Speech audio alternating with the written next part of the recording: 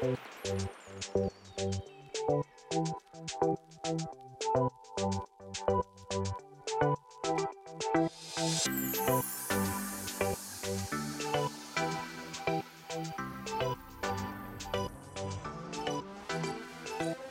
to an original series, the podcast celebrating our favorite TV shows behind the paywall. I am your host, Patch, and with me back to talk about episode 2 of season 1 of Invincible is my best friend and co-host for this series, Aaron. Hello, hello. Happy to be here. See you again. Good to have you on, as always. It's Thank fun. you. Yeah. Wasn't murdered in the time between episodes 1 and 2, so that's a positive. There's a high likelihood that could have happened based off of what we saw at the end of the episode, and, you know, the blood was not toned down really at all for episode 2. I think your prediction, or maybe your hope, was completely wrong. Okay, let's get back to normal. No, let's not get back to normal. I'm looking forward to getting to the conversation, so let's drop right into it. We have a cold open, much to your chagrin. I think you like these cold opens. You like the fact that... I do. I enjoyed it, and it would enjoy it a lot more if it made any sense at all. Okay, yeah, I want to ask you this question. Officer Steve is back, and he and his son are at Buckingham Palace, so we've got that continuity of that story that he was telling, taking his son out. Remember that from the first episode? I wondered who this guy was. Yes, Officer Steve. He was the same guard from the first episode. Okay. Yeah, the overly emotional one played by John Hamm. Yeah, and they're looking at Buckingham Palace, and they get attacked by Burger Mart burgers. Like, nothing from the episode ever goes back to that. Like, I don't know what that is. I was waiting the entire episode, it made no sense. There has to be some reason. I refuse to believe it was just, there's nothing funny about it to me. I mean, it just transitions from the blood, or from the ketchup into blood, visually speaking, into the next scene, but it made no sense whatsoever, and I was completely confused. I was too, because you're right. The transition was, I guess, clever, but unnecessary. Like, we could have just dropped right into this bloody aftermath of the Guardians' bodies flown, whatever, all over the floor. And it introduces us to some soldiers who apparently can make themselves visible and invisible. I think that's kind of a cool thing. I don't think it's necessarily a power. I think it's more like they have suits. And then they find that Omni-Man is alive, and this dude with a scar enters. This is who we find out as Cecil. I like this guy. I like this sort of interesting character. He is played by a guy named Walter Goggins. I don't know if you know who he is, Aaron. Oh yeah, I'm very familiar with him. So he was on a show called The Unicorn, which we really enjoyed. My wife and I did. And then we're back in the Grayson home. Debbie's worried about Nolan, as she should be, because, you know, you're married to a superhero. He didn't come home last night for obvious reasons. She then finds out that Nolan is being cared for at some superhuman hospital. I never find out what this is. I think it's like sort of the Pentagon for superheroes, or this super secret base underground that may not be underground. It may be behind a Walmart or something, but it's this place where they are all there and everything is just normal, besides the fact that Omni-Man is unconscious and beaten up. But like, oh yeah, it's the superhero hospital. We're doing all we can to take care of him, Deb. You know, everything's good. And she's like, leave the cot, you know, I'm going to stay here. It's that sort of normal, not normal, like superhero normal that we're getting used to as the episodes progress. But that's where she finds out that he's been hurt, that the Guardians have been killed, and that Nolan was the only survivor. I put shocker in the notes because obviously we know what happened. Yeah, so it's just kind of like establishing shots here for us to know where we're at. So very quick couple of scenes. Donald, this other guy, tells Cecil about an attack happening, and then we're in downtown. This is where the fun starts for me. Like, this is good stuff. And I was really excited to see this. Yeah, I really like the opening personally. I thought it's definitely brutal. I mean, you see body parts, and there's a guy, when he walks in his like invisible form, he steps on an eyeball and smushes it. I just last night I was describing some things very similarly in Dungeons and Dragons game to my players when they were killing some zombies. So I was like, hey, that's exactly what I said they did to that zombie last night. So that's kind of funny, but I enjoy the lore build up in this first scene, because now we know there's this global defense agency that works with the superheroes, these humans that are on the same team, and this, you're right, it did look like a Pentagon. I thought it was the Pentagon. It might have been the Pentagon, and just actually had some sort of like a superhero wing. But they have like this superhero revival medical unit. Watching them try to take the head of a superhero and somehow keep it safe so they could get it back on the body. I thought those things were really interesting. And I was bummed to hear when they said they couldn't save any of them, because it looked like they had some cool tech that might have been able to bring them back. And then I also really appreciated in that scene the moment where his wife does push back on the doctors and says, no, like, I'm staying here. And she says, I've taken care of him for 20 years. I've patched him up at home, and I'm not leaving his side now. And I really liked that. I thought again, the family dynamic of these three, Nolan, Mark, and Deborah, is really neat. And I think it's being fleshed out well through these first two episodes. And there's also a little bit of a sting to it when she says that, because of what we know, Right. that she clearly does not know. And you're like, man, if you only knew why he was the one alive and here. But at the same time, it's a wife taking care of her husband. And I don't know, I really enjoyed the setup here. It definitely makes me wonder, Aaron, if they're going to create some tension where she finds out, and does she stay with him? Does she still love him as much? I think that's going to be an angle that they take, because I don't think you can keep this kind of secret from your family. So the bigger question I think that's going to be asked as the season goes on is, will his family find out, and then how will they react? And in their own way, how will she react? How will Mark react? So it's definitely setting up a nice. It's a great opening to a second episode where you have establishing shots that remind you of what happened before, as you said, and now you're advancing the story just a little bit more with this fight downtown. I really liked this whole bit with this alien race that we come to find out about as the episode goes on. I'm always impressed with cartoon shows or animated series that are able to pack a whole lot of mythology into stuff. What If does a really great job of this in the 30 or 35 minutes that they have per episode. But this is equally as good. This is where Invincible wants to take up the reins. He's like, I've got to do something. I want to be like my dad. I need to take care of this. He heads down and he finds these, what I called little green men before I found out who they were, because they were. I mean, that's a great thing. They're little green men. They're attacking.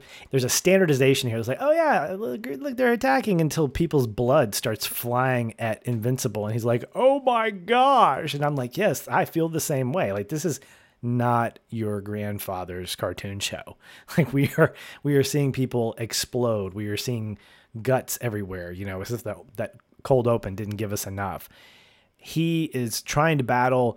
He goes into it and he's promptly blasted back, but he's able to rescue an old lady for the time being and knock out one of the green dude's eyes.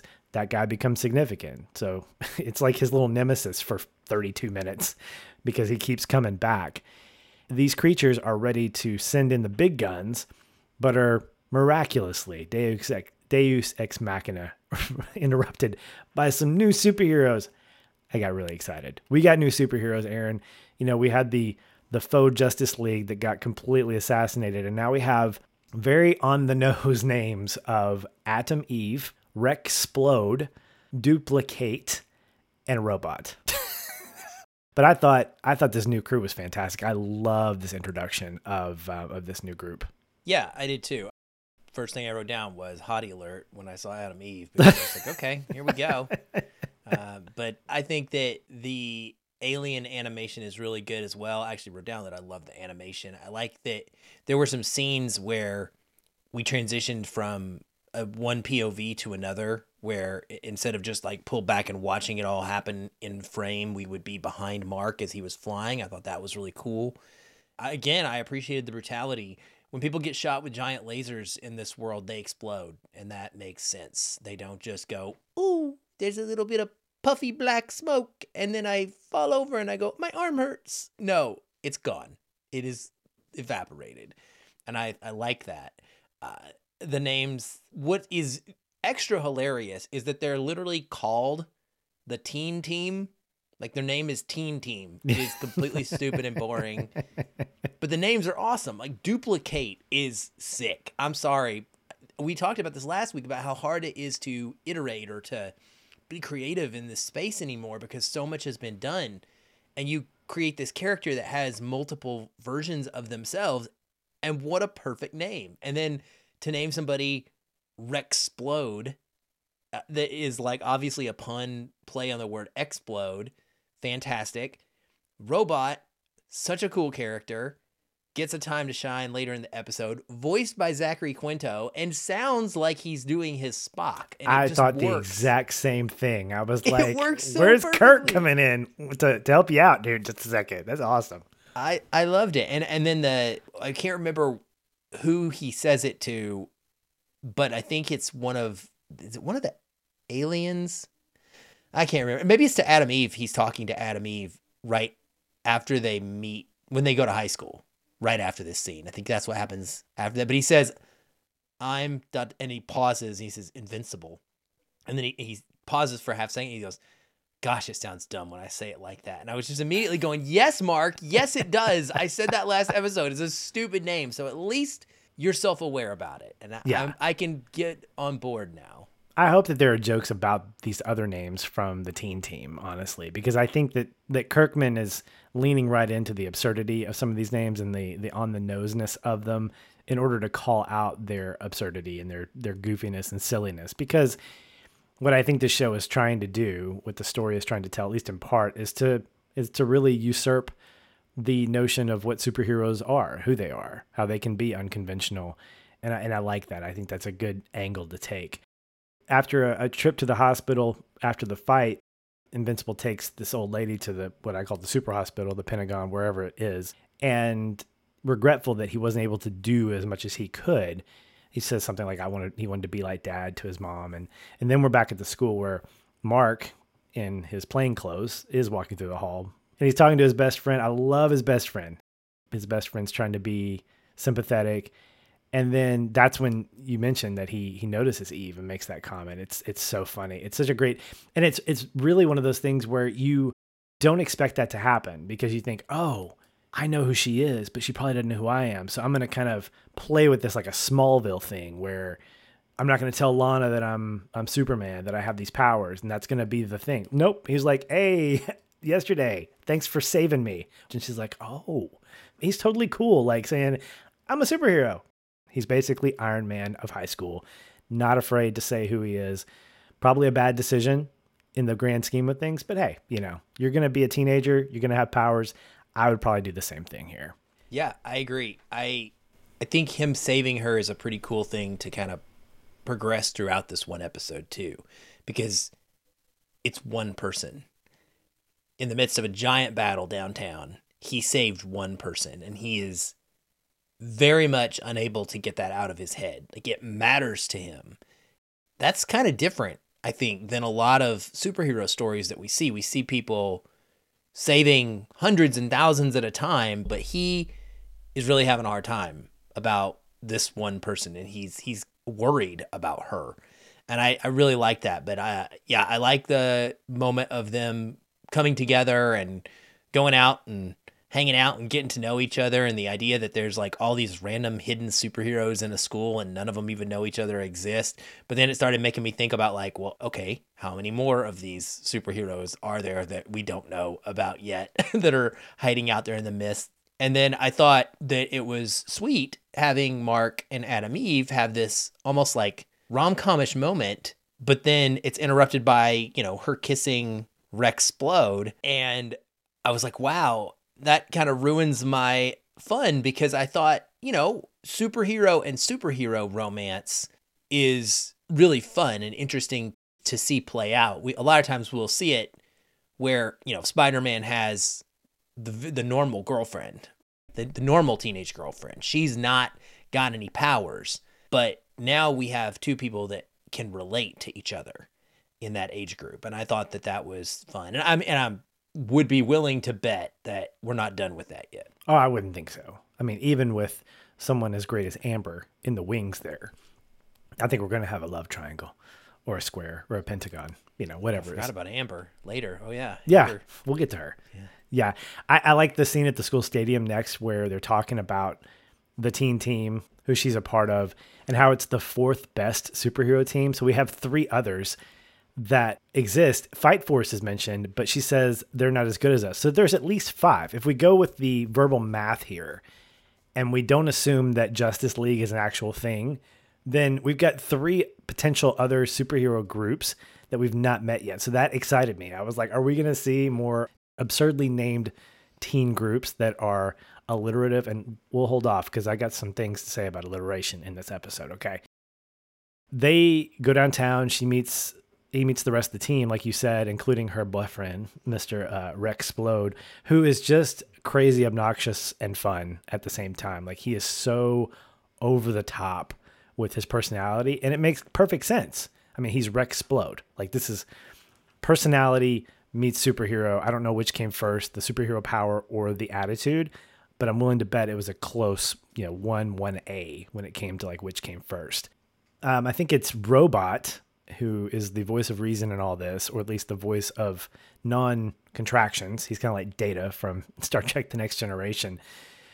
And he tells them that, okay, there's this group that has invaded, when they die or whatever.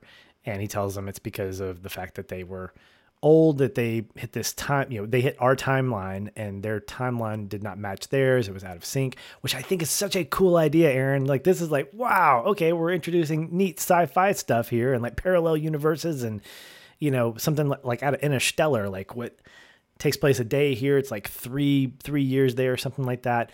It's so fantastic.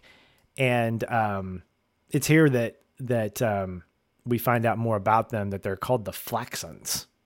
And then at that point, Cecil's talking to him, and then he teleports. So what's your theory? Do you think that he has a wristwatch or something that allows him to teleport? Do you think he's superhuman, or do you think more, what do you think about this guy? Is he not of this world? Cecil, I think it's tech. No, Okay. I think it's tech. Just like the invisibility tech. Cool military, high grade stuff. Gotcha. Yeah, I would agree, because I don't think he looks very superheroic. And, his scar, I'm curious where that came from. I hope we get an origin story about that. But apart from that, he seems pretty human to me. Agreed. And I agree that I like having an alien race that has a little bit of a reason to have empathy for them. Obviously, it's not okay to just come here and destroy and murder everybody to take over our planet. But you at least have an understanding of why they're doing that, and not just because they don't like us, like they just are intentionally out conquering. And I thought the Flaxen was a cool name too. And just I think by putting a specific villain, this alien race, and having an encounter with them at the very beginning of this episode, and then having multiple encounters with them throughout the episode as they go away and they think about it, they change their tactics and come back and try something else a couple different times. That was really fun to me and special, because usually it's one time, it's so one note. It kind of ratcheted up this villain into a different place than just the normal big bad for an episode of TV. Yeah. I also like the fact that in their progression, Robot's reaction when they finally sort of figure it all out, he says, essentially, let's just nuke the place. I'm sorry, we're out of options. Let's just nuke. And Rexplode's like, great, Debbie Downer. Thanks for being part of the team. Yeah, that was, he's like, we're not going to be able to succeed. Oh my gosh. Okay. That's a big deal. It's like, we need more optimism with the teen team here, Robot. You're not really getting the mustard there. They're back at the crime scene after Cecil teleports. And here we're introduced to Damien Darkblood, Demon Detective. And he's on the case. So he has this ability, apparently, to touch blood from the crime scene and sort of envision the murder itself, but not necessarily the perp. So he's on the case. Do you like Damien Darkblood? What do you think of him? I love him. He's one of my favorite parts of this episode, and I want so much more. I know there's an Adam Eve spinoff thing. I've seen it, that it exists, and I hope that there is like a Damien Darkblood origin story, special, adventures with Damien Darkblood, just him solving cases. He's kind of like Hellboy. I love him. I thought he was amazing. And when he gets like scolded, Yeah. and he takes it, he almost like he takes it a little bit hard. Yeah. And he's not like Hellboy in the sense that he's angry seeming. He's a little more soft. Yeah. I love him, Yeah. love the name. I'm all for it. So we'll probably get some more of Damien Darkblood here. Back at school, Mark runs into Amber, the potential love interest or a potential love interest, tells her he has a strategy for dealing with Todd. I let him hit me until he gets bored and goes home. I don't know how that would play with the rest of the school who think you're kind of a freak at that point. But, if that's going to get Todd off your back, then go for it. I do have a theory here. I think Amber and her interest in Mark, I think she's a superhero. That's my theory. I think that she's not just a pretty face. I think she's going to have some significance to Mark. And I think she's part of one of the first 3 superhero groups that Eve says are better than Teen Team. So just going to put that out there. Interesting theory. Yeah. Yeah. Well, then outside, Eve and Mark go flying. This is the second episode where I remember the poppy not theme music, but the use of poppy music here to sort of accent the scene. The first one was the montage of Mark getting his powers, and I thought that was really great. I didn't get a chance to look up what the songs were, but I'd like to, because they're both really, really great, and they fit really perfectly in this scene. I liked watching them figure out each other and fly and just basically have a date day as friends in the air. And I like how when Mark, when they get to the point where she's kissing Rexplode, they're like all grounded again, and he's meeting the rest of the group. Yeah. And he talks to Kate, and he says, "Which one of you do I look at when we talk?" I mean, right? There's like 3 of them around him, and I was like, "That's a fair question." Yeah. Yeah. It's like, who do I make eye contact with? And I will say this, in the battle sequences, it's interesting when I see her fight and the Flaxans kill her. Like, she has to be really quick to duplicate herself, because I think if they got her quick enough, she would be dead, because all of her duplicates, they're not disappearing. They're not like turning into dust. They are literally like being bloodied and dying. And I wonder, in my whole like mythology of this crew, like, does she feel that pain? How does she control them? I was going to ask you, of the new superheroes, which one did you find the most curious? And I think Duplicate is probably the one that I find the most intriguing. What about you? If we're going with the word intriguing, yes, I will say Duplicate and her powers. Okay, well, what about favorite? Curious. Oh, I mean, I'm an Adam Eve guy. Not only just because, she's a hottie, but she has a cool power, which seems to be more defensive in nature. I like if she's constantly throwing up these shields, which I thought was really neat. Yeah, I think it's a little bit like, not Captain, one of the Fantastic Four, I think. Do they have... Is it that? Maybe. Does that? Not Sue Storm. No, I think it's Mr. Fantastic who's able to manipulate his body. I guess that's what it is, where he's able to, bend and stuff like that. But she's got a little bit of Green Lantern in her, where she can kind of make stuff. Yes. Yeah, a little bit. Mm-hmm. So yeah, that makes sense. And then of course Rexplode is just the fun guy of the crew. Not fun guy as in like fungi, but the fun guy. He's the one that's gonna die first. You think he doesn't have enough anything unique about him, and he's in the way to the romance. I have a feeling that Rexplode is not going to be around for the long haul. That's my theory. Do you think he's going to implode or rimplode? Yes. It's okay. Yeah, exactly. Rim. Has kind of a gambit superhero thing where he's throwing stuff like almost like flammable coins. Yeah, I mean, it looks like he's throwing little bombs. I don't know. He doesn't really interest me. Well, he doesn't impress Mark either, clearly. Robot is there to back brief the team. This is, I think, at like Teen Team HQ is what I'm going to call it. He's back briefing all them on what he knows, and he's created like this early warning system for when the Flaxans return. And Rex is like, "What is that all about?" And we find out later that that's a very useful tool. And he says, "Hey, Invincible, we could totally use your help." And Invincible's like, "I'm not sure." He's still kind of struggling with this whole thing with the old lady. And that's when we get back to the hospital, where Mark is talking to his dad, who's awake. Or no, he's not. So he's not awake yet. But he's talking to his dad about his meeting with the teen team. Talks to his mom about how hard the superheroing is. Really nice little moments with his parents. Just being able to, it's very familiar scenes, like you're in the hospital with someone who's in a coma and you're talking to them like, yeah, they can't respond, but I know they can hear me. We get that with him. And then his mom is very sympathetic to what he's dealing with because she's dealing with this stuff too. And I like these moments with Mark and his mom. I feel like their relationship is going to get a lot stronger as the series goes on, especially if she finds out about Nolan. But I think we're getting set up for some really good stuff here between him and her before the scene ends where he goes to visit Maya, who's the old lady.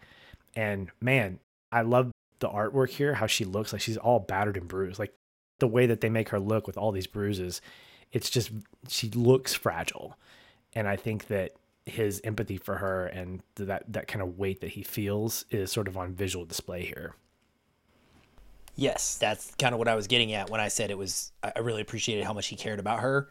And he definitely seems to be concerned with her like whether or not she's going to make it.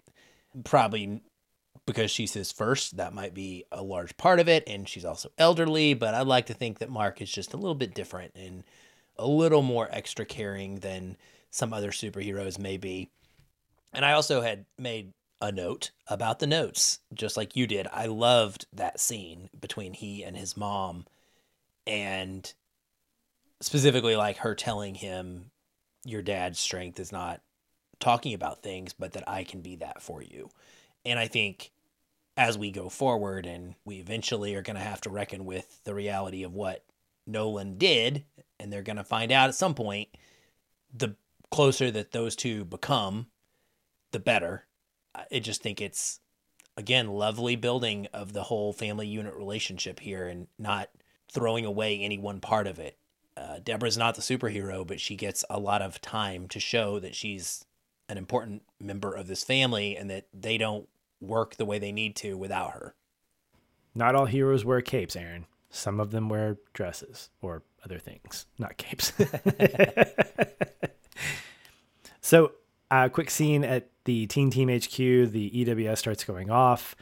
This happens a couple of times. I like the storyboarding of this, where you have like the beginning stages of an attack. This happened 2 times in this episode that I pointed out when I was watching it. I noticed that you had this quick scene of like, oh, we've got aliens, but we're not going to go there just yet. Like it doesn't go right into the battle, which is kind of neat to kind of just let you know, okay, this is happening. Because then we're back at school where Mark is talking to William. We find out that's his best friend's name, William, about Eve. And then he sees her leave and goes after her. Amber comes up and asks William if Mark is dating Eve, to which he responds, he is super available. You want his number? I'll write it down for you. I don't know why William is playing Cupid here. I think he just looks at Mark as like, man, you're my best friend. Maybe you're desperate. Maybe I need you to be happy because you're not, or whatever. But he's a good friend. And I think he's trying to just hook his boy up with love in any capacity. If can't be Eve, because apparently she's dating somebody. Yeah, cute scene. I just had made note that this dude is a really great wingman because he is always trying to get Mark hooked up with a girl. And it doesn't seem to matter which girl, just any girl. Right. It's like everybody needs this guy. He's the maverick or he's the goose to Mark's maverick, I guess you could say. There we go. Yeah.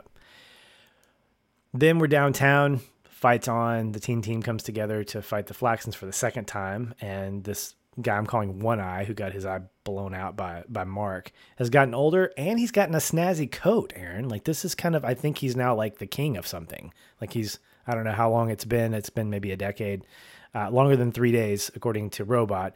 But he's definitely aged and definitely gotten some more authority and looks a little bit cooler. What they find out is that the Flaxons have found a way to not get any older while in this dimension. And then we get that great second battle where we have some action, we've got some struggle. Invincible's finding some insane strength. According to Rex, he is, quote, going psycho. Like, that's where he finds his strength. Interesting seeing Eve almost suffocating, that was allowed him to break out of the cement or something and basically go postal on One Eye before we find out about the disruption of the time stream being due to the bracelets that they have, and they start to destroy them. But this is a interesting moment, Aaron, because I think we're getting hints of Dad in Mark, this sort of angry streak, this sort of id coming out. it gets me curious. Like, is this going to be a blessing or a curse for him and for, the teen team at this point? Interesting. Yeah, I didn't really worry too much about that. I did note the same, though, that he certainly has like a little bit of a rage moment. I did think it was really cool, just the whole ability of Robot to figure out that there was this frequency they could use to essentially shut them all down. The fact that they do it 2 different ways is fun. Like he tells them to target them, and so they target them with attacks in the beginning, but then he uses that whatever major EMP attack, essentially. I wasn't quite buying the first method. Like, that's a lot of like precision target that you're hitting. It's a lot, yeah. And so, I mean, maybe 1 out of 4, but yeah, I was glad that his method came to fruition, because I was going to be like, really, guys, I don't think you're going to be able to take down all these aliens and knock out their bracelets with that kind of precision.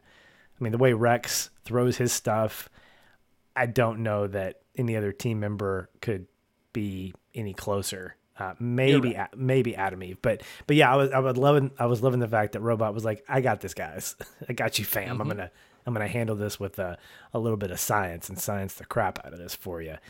And that's what happens. They start aging again, and then One Eye's like, dadgummit, until next time, and he goes back into the portal until we meet them again later. And that's the end of round 2. Yeah, we're back at the hospital. Nolan's awake. Yay. Maybe not, yay. And he's okay to come home. We do find out that Maya didn't make it.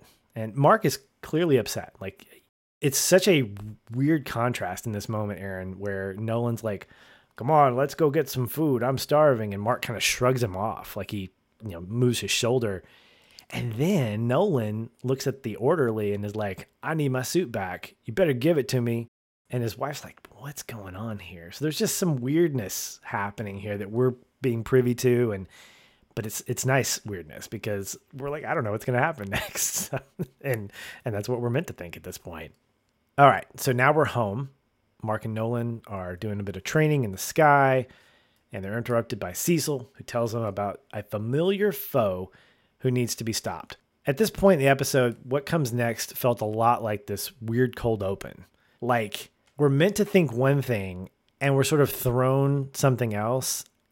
And I'm feeling like Kirkman is drunk at some points when he starts writing these stories, because he like goes, hey, let's do this. And then he comes to his senses like, okay, back to the story.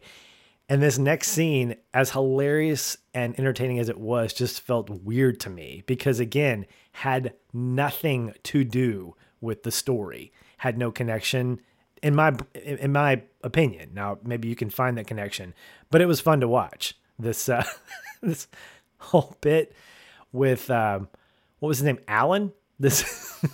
Alan the alien named Alan, who is an evaluation officer. So Mark flies up into space and he starts fighting this dude.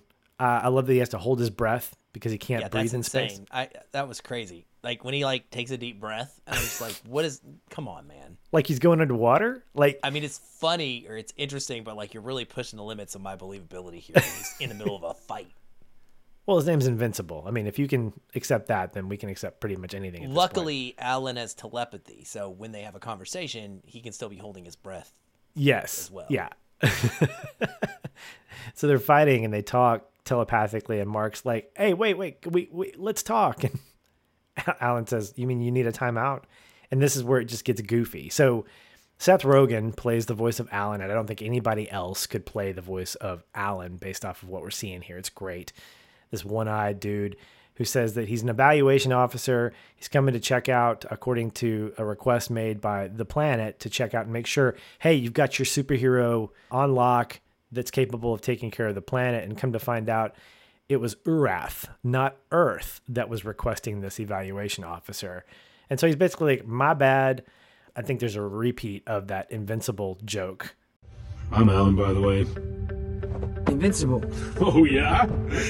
Little optimistic, isn't it? Yeah, I know. I just fought you, and I think you're quite vincible. I love this one. I thought Seth Rogen's perfect for this in like small doses, as you told me. He can work and he nails this character.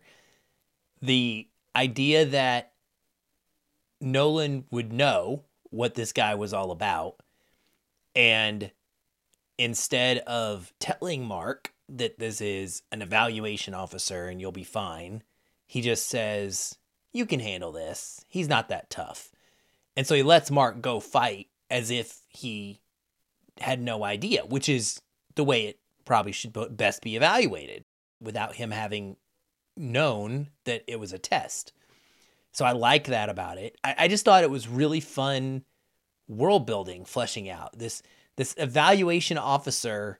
For first of all, the fact it reveals to us that there is a coalition of planets that exists in the galaxy somewhere, and they have this evaluation officer that goes out and ensures each planet is properly protected, which I think is just a fascinating idea. There's like this governance for superheroes out in the world, and it made me really interested and intrigued as to what, and it happens in a comedic way, which I agree is done to provide levity in the middle of the episode, but I really liked it more so just because of the world building it provides, and no one is going to deliver that line and it work in the funny way it needs to, but it works when he does it. So I really loved it. I obviously don't need this every episode, and I don't need it to be any longer than it was. I thought it was great for what it was. Sure, for sure. Yeah, and I don't disagree that it definitely sets up some great world building and allows us to understand the bigness of that. And I think it's made complete by that very last scene before we kick to the next one, where you have Mark on the moon and there's this great wide shot of the Earth, and he goes, wow. Like he's just sort of expanded his capabilities and like, oh, I can do this. This is something new and different that I never thought, considering that last episode he blacked out when he got to space. So he's growing up as a super lad, super boy, Superman, or whatever he is.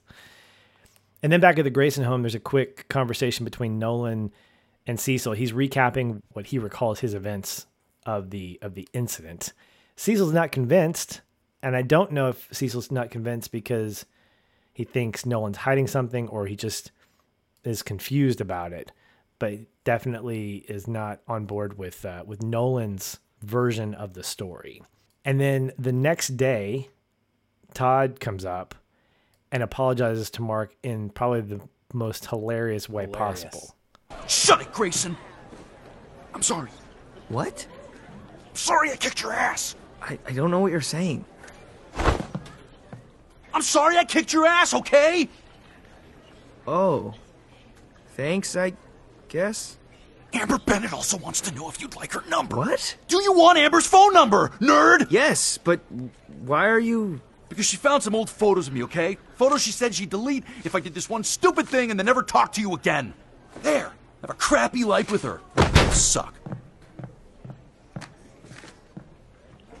Photos of what, Todd? Don't push your luck, Grayson. This is great. I hope we see Todd again. I think Todd's going to be a nice dude to come back and revisit every once in a while. But that was really, really funny. I love how that sort of resolves itself. Yeah, I mean, we continue to have this set in the high school. And it is an interesting juxtaposition for a show to deal with both the hardcore nature of superhero backstabbing murder and the brutal bloodiness of alien invasions, while also doing this grounded high school thing that we've seen done in Spider-Man for so long. It's a really neat blending that I'm having a blast with, going back and forth. Well, you know me. I love movies and TV shows that take place in high school, so this is hitting right up my wheelhouse. Meanwhile, the Flaxons are back, and so is One Eye. Even older, more technologically advanced. I mean, why not? Because it's been a few minutes or a few days or a few years or a lot of years, depending. Based on how Nolan looks after he visits their planet, I'm going to tell you they definitely have a different time. I think that's what it's showing us, because if you notice when he comes back, he's like super beard and definitely has aged. Yeah. I like older Nolan. He looks kind of cool, man. He does. He's somewhat, regal in that look, even though he's an assassin. George Clooney in him. Yeah, that's a good way to describe it. Very George Clooney-ian. Yeah. There's more battling, and all seems lost when suddenly Omni-Man comes to the rescue and pretty much single-handedly drives the Flaxlands back through the portal and goes through it himself. Now, I want to make an observation here, Aaron, because in any other TV show with superheroes, this would seem normal to me. Like, oh yeah, Superman type guy, able to battle all these guys and then push them back. In this case, though, Mark's not able to, and he's invincible, not just in name, but maybe in power. The teen team is not able to, but Omni-Man has this capability to take all this firepower and then basically like snap his way into the oblivion of this race. And that tells me that he's got powers beyond, like, relatively speaking, like his powers exceed other superheroic powers. Like, he really is a Superman, like almost a god at this point. No one is his equal at this point. Like, he is very much his own person. And it makes me wonder and continue to wonder what his motives are for the things that he's doing. The fact that he goes into the dimension and doesn't negotiate with them or say, stop messing with our planet, but completely destroys, like eliminates this entire civilization over the course of, what would be years, but maybe a few hours. It was very, very sobering to watch this.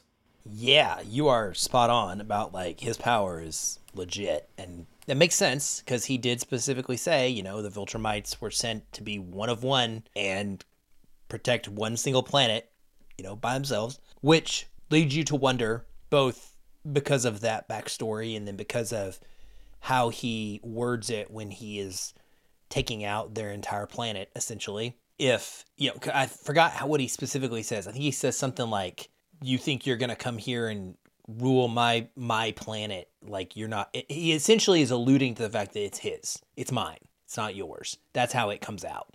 And so is this a matter of ego for him, that he just wants to take out the other superheroes because he's supposed to be the only one? Or is there some other sort of, and to protect the planet still? Like, is he still trying to protect the Earthlings, or does he have some other agenda? Does he want to rule or control the Earthlings in some way? Because he has not shown us that in any shape or form yet. His only actions were against superheroes and or invaders, which is interesting. I did wonder if it's absolutely certain that it was him that murdered all of them. I would assume so, because Damian seems to believe that and is brushed off for saying so. But there is still a question in my mind of whether or not he knows what he did. I think it's probably pretty safe to say that he does. But this scene, man, this was rough, because this was going beyond just stopping the action. This was pushing back and murdering women and children. It was made very clear intentionally to us that that is what he was doing with no remorse. It was troubling, to say the least. To see this guy play the Jekyll and Hyde card, flipping in an instant when he comes home and he's just dad again, it's scary. Mm-hmm. And it makes me just wonder what this is going to do to the family. Again, I'm just thinking ahead, like, how is this going to play when they find out? There's no way that his wife and son do not find out about all this craziness. So the end of the episode unofficially is the newscaster reporting that the Guardians are dead. And then we get like a couple of quick credits, and then we have the mid-credits scene or something. And I wrote, it's at HQ, in parentheses, not Teen Team. So this is maybe back at the not Pentagon or whatever it is. Damian Darkblood is insinuating that the assassination was an inside job, to which Cecil is like, no, I'm not going to believe that. Get out of here. And as you alluded to earlier, he basically like scolds Damian Darkblood, who's like, okay, well, I'm going to leave now.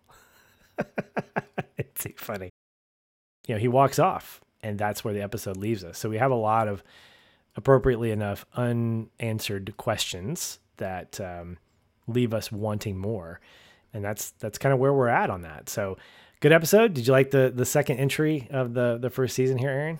Yeah, I mean, I loved it. I'm really all in at this point. I'm just extremely intrigued. And if we weren't covering it the way that we are, I I would be binge watching it, which is not always the case for me these days. It takes a lot for a show to really grab my attention and make me want to do that. But I would have just let it keep rolling instantly had I not been pulling back on that on purpose. So it makes me anxious for the whole next week. I'm excited to get to watch another episode and find out what happens. Yeah, me too. Me too. Well, that'll wrap it up this episode of an original series. Next week, we are bringing you episode 3 entitled Who You Callin' Ugly? I don't know if that's the way it's said in the episode. I hope it's said that way, or at least said at all. I love it when a title makes its way into an episode of TV or a movie. That makes me get a little ding right there. So I'm excited to check it out. Appreciate you listening. Until then, I'm Patch. He's Aaron. We are out of here.